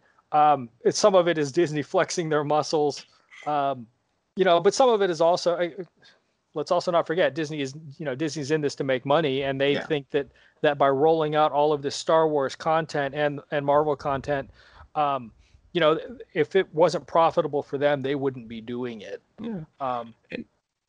And I'm not seeing, and I may not be seeing the big picture here. Case in point, WandaVision. I had people constantly asking me, like, why would you do this? And I go, oh my gosh, you have no idea. This is such a crux that is the Marvel MCU. And this could be that too, that I'm just not seeing it. Like I said, this is not, I'm not, everything on this list is not, they're not here to appeal to me. They're here to appeal to the fans. And if it brings somebody happiness, hey, I'm happy for them. But I try to play devil's advocate on both sides of where, what's the pros and cons to this. And you guys actually brought up a lot of points that make it more interesting to me. The whole James Bond side of it is, hey, they haven't really done that. And yes, the Rogue One, maybe it's because it's the only one that doesn't have a happy ending is the reason it didn't appeal to me as I so love much. that ending so much. That's why it was the best. So depressing. But that's what made it good. Because there were stakes. There were there are no stakes in Solo. Okay, because when I walk into the Solo movie, I know that the following things are going to happen. Han gets kicked out of the Imperial Academy. Han meets Chewbacca. Han makes the Kessel Run in less than 12 parsecs. I mean, all of that stuff we know is going to happen. I mean, so part of that movie is just hitting those marks. Mm-hmm. At the end of Rogue One, again, I knew that it ended right before the Battle of the Battle of Yavin, or right before A New Hope. But at the end of that, everybody dies. It's fantastic. Everybody dies. It's fantastic. It's almost the antithesis of the Solo thing, where you know that the main characters live because you see them again later in the timeline. Here, right. you almost have to know that they die because you never see them again. Right, and you realize that halfway through, more than halfway through the movie, when they get on the boat and they're going to Scarif, and Jyn Erso says, "May the Force be with us." You look around there, everybody knows they're making a one-way trip. Yep. And then it's like, oh my God. And then you also hear later on that Disney, or that somebody said, "Hey, why don't we have a happy ending where they all get into an escape pod?" And thankfully they won, and it doesn't end happily. And that's, I think that was a great thing. And you talked about WandaVision. Why do they need WandaVision? They need WandaVision because they need mutants. Right. WandaVision is how they're going to get the X-Men into the MCU. Yeah, exactly. And so why is Disney doing all of these through TV shows as opposed to through books or comics? I went to a panel at Dragon Con several years ago. This is right after Disney bought, or Lucas sold Star Wars to Disney. And there was a panel. Mark, I don't know if you were there, but it was a panel with Timothy Zahn, Michael Stackpole, Kevin J. Anderson, and one of the other EU authors. I forget who it was. But anyway, Timothy Zahn says, because they asked him, what's going to happen to the expanded universe once Disney takes over? And his answer was probably the best answer. And his answer was, let's face it, the movies are what drive this thing. The movies are where all the money is. Because if they have the option of selling a book that's going to sell, 200,000 copies, or a comic that's going to ship 20,000 copies, or a movie that's going to make $1 billion, right? Where's their emphasis going to be? It's going to be on the movie. So that's why they're doing all of these shows. Yeah, they're going to be tie-ins, maybe with Galaxy's Edge. They're going to be tie-ins with novels. They're going to be tie-ins with comics. But what drives this, because people don't read books anymore, they download stuff on the Kindle if they do that at all. But what drives this is going to be Disney Plus. It's Disney Plus and feature length films, which, as we talked about before, are going to be seen less. So that's why they're doing this. They're advancing the story. They're telling the stories of these peripheral characters or the secondary stories, because that's how they're going to make money, and it's a better investment for them than a series of novels. Makes sense. That was a heck of a tangent we went on with Andor, and we still have more. Oh, I totally did. I will put the gas on the fire every single time. That's my problem. I will poke the bear. Yeah, but this is so much fun. It is so much fun. And there's so much more we still have to talk about here. That's the problem. Well, it's a great problem. I would definitely say this is a first world problem here. We have to talk about more stuff. We have The Bad Batch. I never really watched Clone Wars, so I'm not completely familiar with it. You guys both have big grins on your faces, so I'm assuming you guys definitely know about The Bad Batch. So educate me here. What is The Bad Batch? Dave, I think you have a better handle on the Clone Wars stuff than I do. All right. Well, okay, so The Bad Batch is a squadron of clones who came out to be somewhat defective as far as the clones go. They have a problem with authority, but they're very, very good at what they do. And so they're kind of the A-team of the clone army. So we first hear about the Bad Batch in Clone Wars season 7, and that's the first of the story arcs. It's a 4-episode arc where they have to the clone army is getting beaten up just left and right, and so they have to figure out why. And so Anakin and Obi-Wan, they call in this squadron of clones, the Bad Batch, and what they find out is that a former clone trooper who had been captured, was it Echo? Yep. Had been captured by the Separatist army, and what they had done was they had hooked up Echo to some machine, and they were using him to predict all the clones' movements. And so the part of this episode, that arc, is that they're gonna rescue Echo. They rescue Echo, and so then they can start winning the war again. So in terms of now, the Bad Batch is gonna be an animated series, like Star Wars Visions, which is another thing that's coming out, and can't wait to talk about that one. Right, and the droids. Okay, so these are going to be cartoons that are going to go straight to, or I shouldn't say cartoon, animated series. There's going to be animated series that go directly to Disney Plus. So they don't have to worry about de-aging actors, and they've got this large stable of voice actors that they've used all through Clone Wars and Rebels that they can go to. To get their voice talent, so I'm interested to see how this goes. Because the Bad Batch itself is like I said, it is the A-team. They got one guy who's the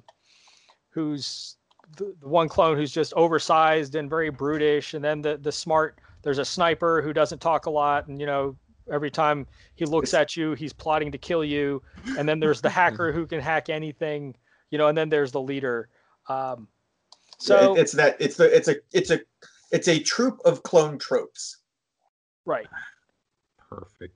Yeah, it's not quite the Dirty Dozen, but they call these clones whenever they need some job done that the regular clones can't. No, I like the A-Team comparison. I really do. The A-Team is perfect.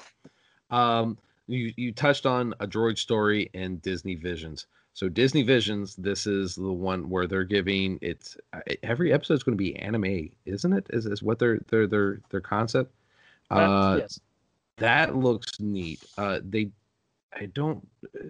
assuming it's all going to be fairly tame just by how the logo looks. They don't give, like I said, everything we're going off of is completely hypothetical. But I'm excited about this because the last time we saw something like this was when The Matrix did all of their animation ones, or in Halo did it too. Halo did it. They had a Halo one that was like that, and you got to see a lot of different artistic styles and visions, and it's neat to see because the last time, with the exception of live action and the Ewok cartoon that came back.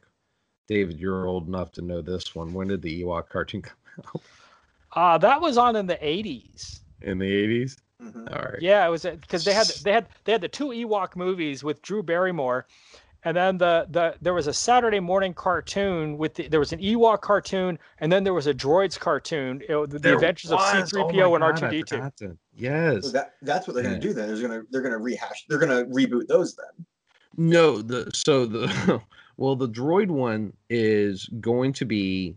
They say they're giving a helping hand. It is going to be your favorite droids, they said, and you do see C-3PO. I think you see R2-D2. I don't know if they're having any other droids, but they said they're giving somebody a helping hand. So I think they're kind of insinuating that they're helping out some noob, maybe young Jedi Padawan or something of the sort. Again, everything that we've gotten, it's very vague. Again, Disney Vision is going to be Japanese animation. That's going to be really neat. That'll be cool. Yeah. So there's only two other things. One of them, Taika Waititi's new film. There's absolutely no idea or anything other than he's doing something. Like I said earlier, I would love to see him do almost a comedy style. He did Ragnarok, and that was amazing. He's doing Thor: Love and Thunder. He's obviously very trusted. He did a few episodes of The Mandalorian universe. He did, and he was a voice on there as well.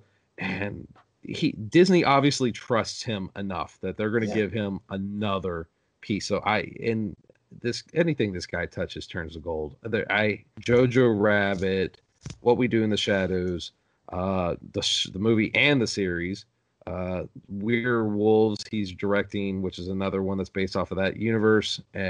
He does amazing things. So I'm excited. And the last one, which takes place 200 years before Phantom Menace takes place, is Acolyte. And this one I'm really, really, really excited for. I was a little disappointed that it was 200 years before Phantom Menace.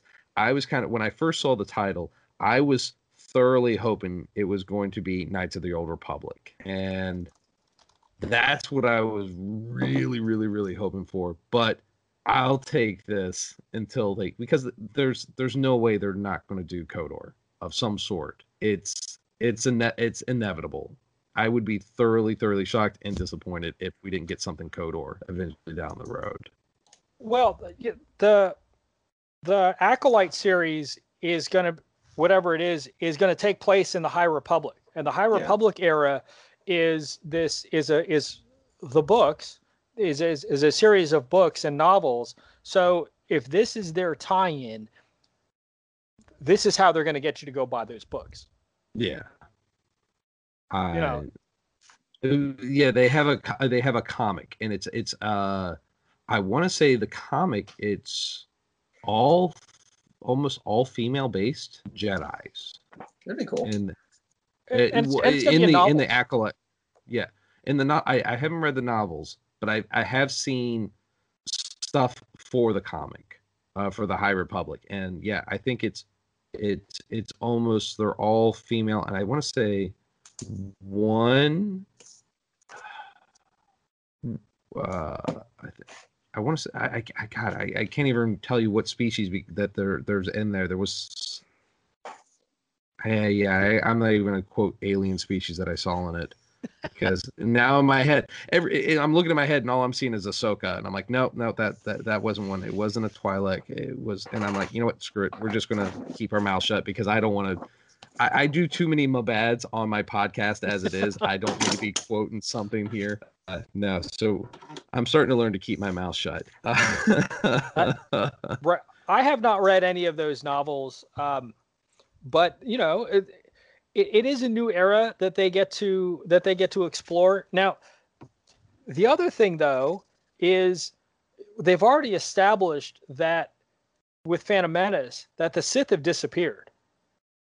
Yes. Right. So who's going to be this? Yeah, disappeared. Who's going to be the bad guys in the High Republic era? Again, it could be the Sith. I mean, but I don't think it would be, because the Jedi Council would lead you to believe at the beginning of Phantom Menace that they haven't heard from the Sith in millennia. So could it be a civil war? Could be. It could be some other force using group.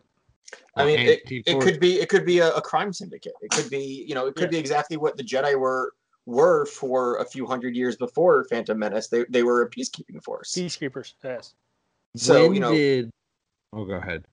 So it could very easily be, or at least I could see something where it's, a monster, almost a monster of the week thing, where we have a main cast of Jedi and supporting characters who every week get sent out on a different assignment to go quell the rebellion on this planet, or go advise this person, or go, it's the crisis of the week type thing. It's a procedural. Yeah. It's a procedural cop drama. No. But with lasers. So we've been going for quite a while, and thank you, gentlemen, for no, I'm enjoying every single second of this. So we started with The Mandalorian. We're going to end with The Mandalorian, and we'll just do this briefly. Where do you think season 3 is going to go? I'll say mine really quickly. Then David, will have you go, and then Mark will finish off with you. I foresee, because this is one of the things I keep wanting to go back to about Bo-Katan, is about the black saber and Mando getting it, and he said, Moff saying, hey, you can't just give it to her.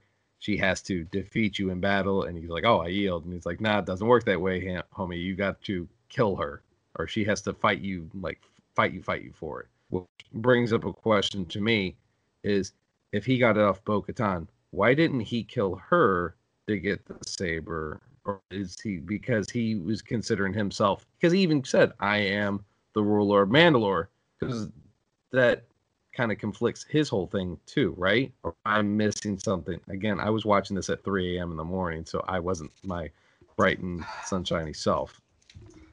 That's new. Mark and I were talking about this the other day.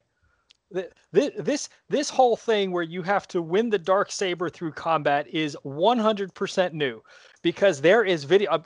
You can find it on YouTube. There is video from Rebels where Sabine hands the dark saber to Bo-Katan. I thought so. And then all the clans line up behind Bo-Katan, and that's the end of it. So I don't know, Mark. I see you're begging. Sorry, I have a rant about this, because I've had this discussion 3 or 4 times in the last few days, and it's just it's something that boggles my mind that some people just are not getting about this, at least from my point of view. And it's that something has changed in the intervening 10 years between those scenes. And it's like I said before, everything that Filoni and Favreau and the production team for this show has done has been intentional, and there has been purpose behind it. Yeah. And that whole sequence where Mando goes to hand the darksaber to Bo-Katan mirrors the sequence from Rebels, because as soon as that happened, I went back and looked for the Rebels episode, because I wanted to see that. And the shots are so similar. Her Mando standing below Bo-Katan and handing it up to her is ripped right out of the Rebels episode, because Sabine does the exact same thing. So something has changed in those intervening 10 years. And what I think happened is that Moff Gideon or somebody defeated Bo-Katan in single combat in front of leaders of the clans, as a way to, she stepped up to try and save Mandalore in single combat. Somebody defeated her, took the Darksaber, and she was disgraced, and she got ousted as the leader of the Mandalorians. Then it's only when she can redeem herself. Right. And so Gideon now has the Darksaber. He doesn't claim to be the leader of Mandalore. He just says that to be to lead the Mandalorians, you have to wield the Darksaber.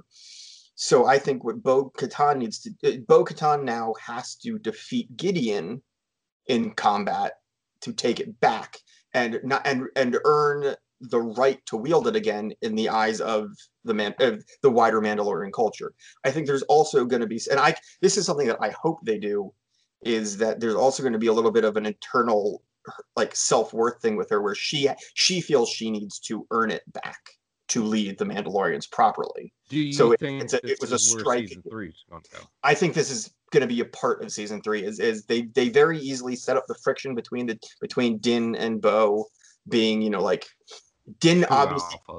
Yeah, Din obviously doesn't want to lead. He's not at all set up for it, and I don't really see them pushing him into a reluctant leader position. No, he can't do it. Right, he's psychologically incapable of leading an entire planet. Exactly. I think that you're going to see there's going to be something with it. I think the main focus of season 3 is going to be the re-seizure of Mandalore. Yeah, and the reunification of the Mandalorian people.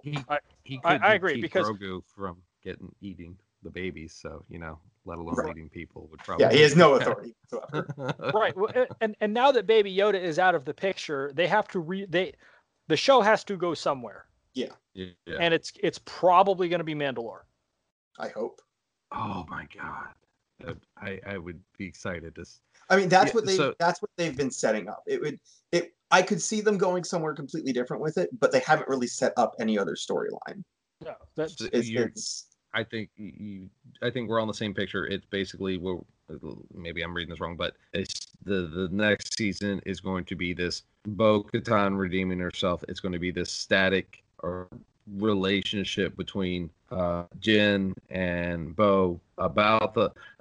By the way, did anybody else notice that I don't know the name of the characters that were with Bo, but the male Mandalorian that was with her didn't show up in this episode. Yep.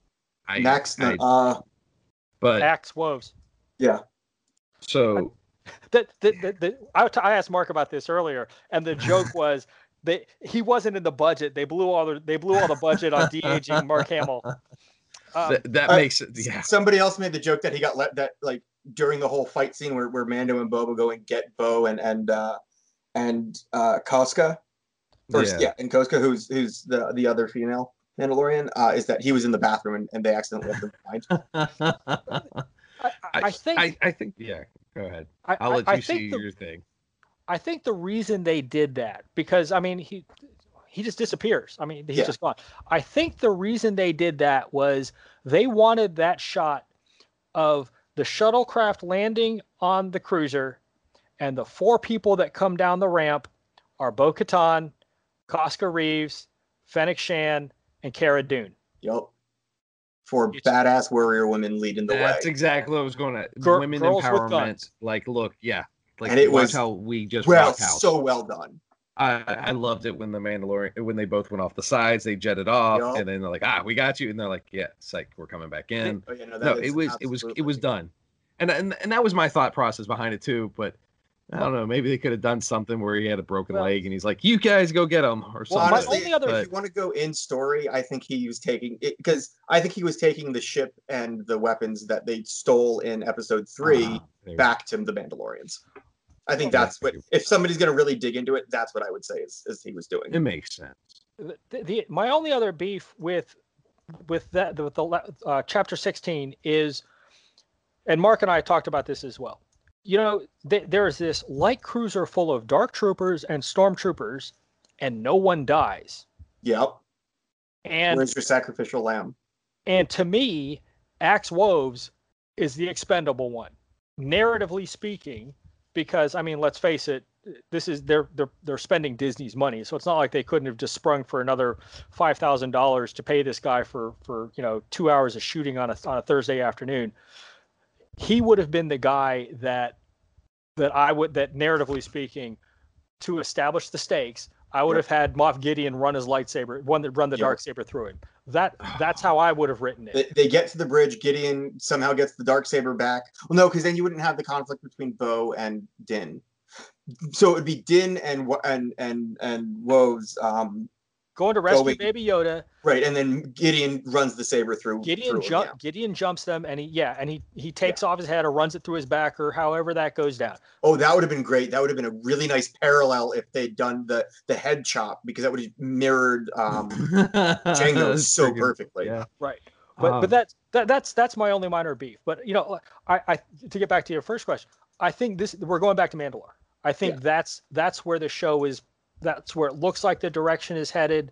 It looks like that they're going to spring for whatever Katie Sackhoff's fee is, and they're going to bring her on as a recurring main character. Now, whether they're setting her up to have this, they're obviously setting her up to have this adversarial relationship with Din Djarin. Yeah. How long will that go?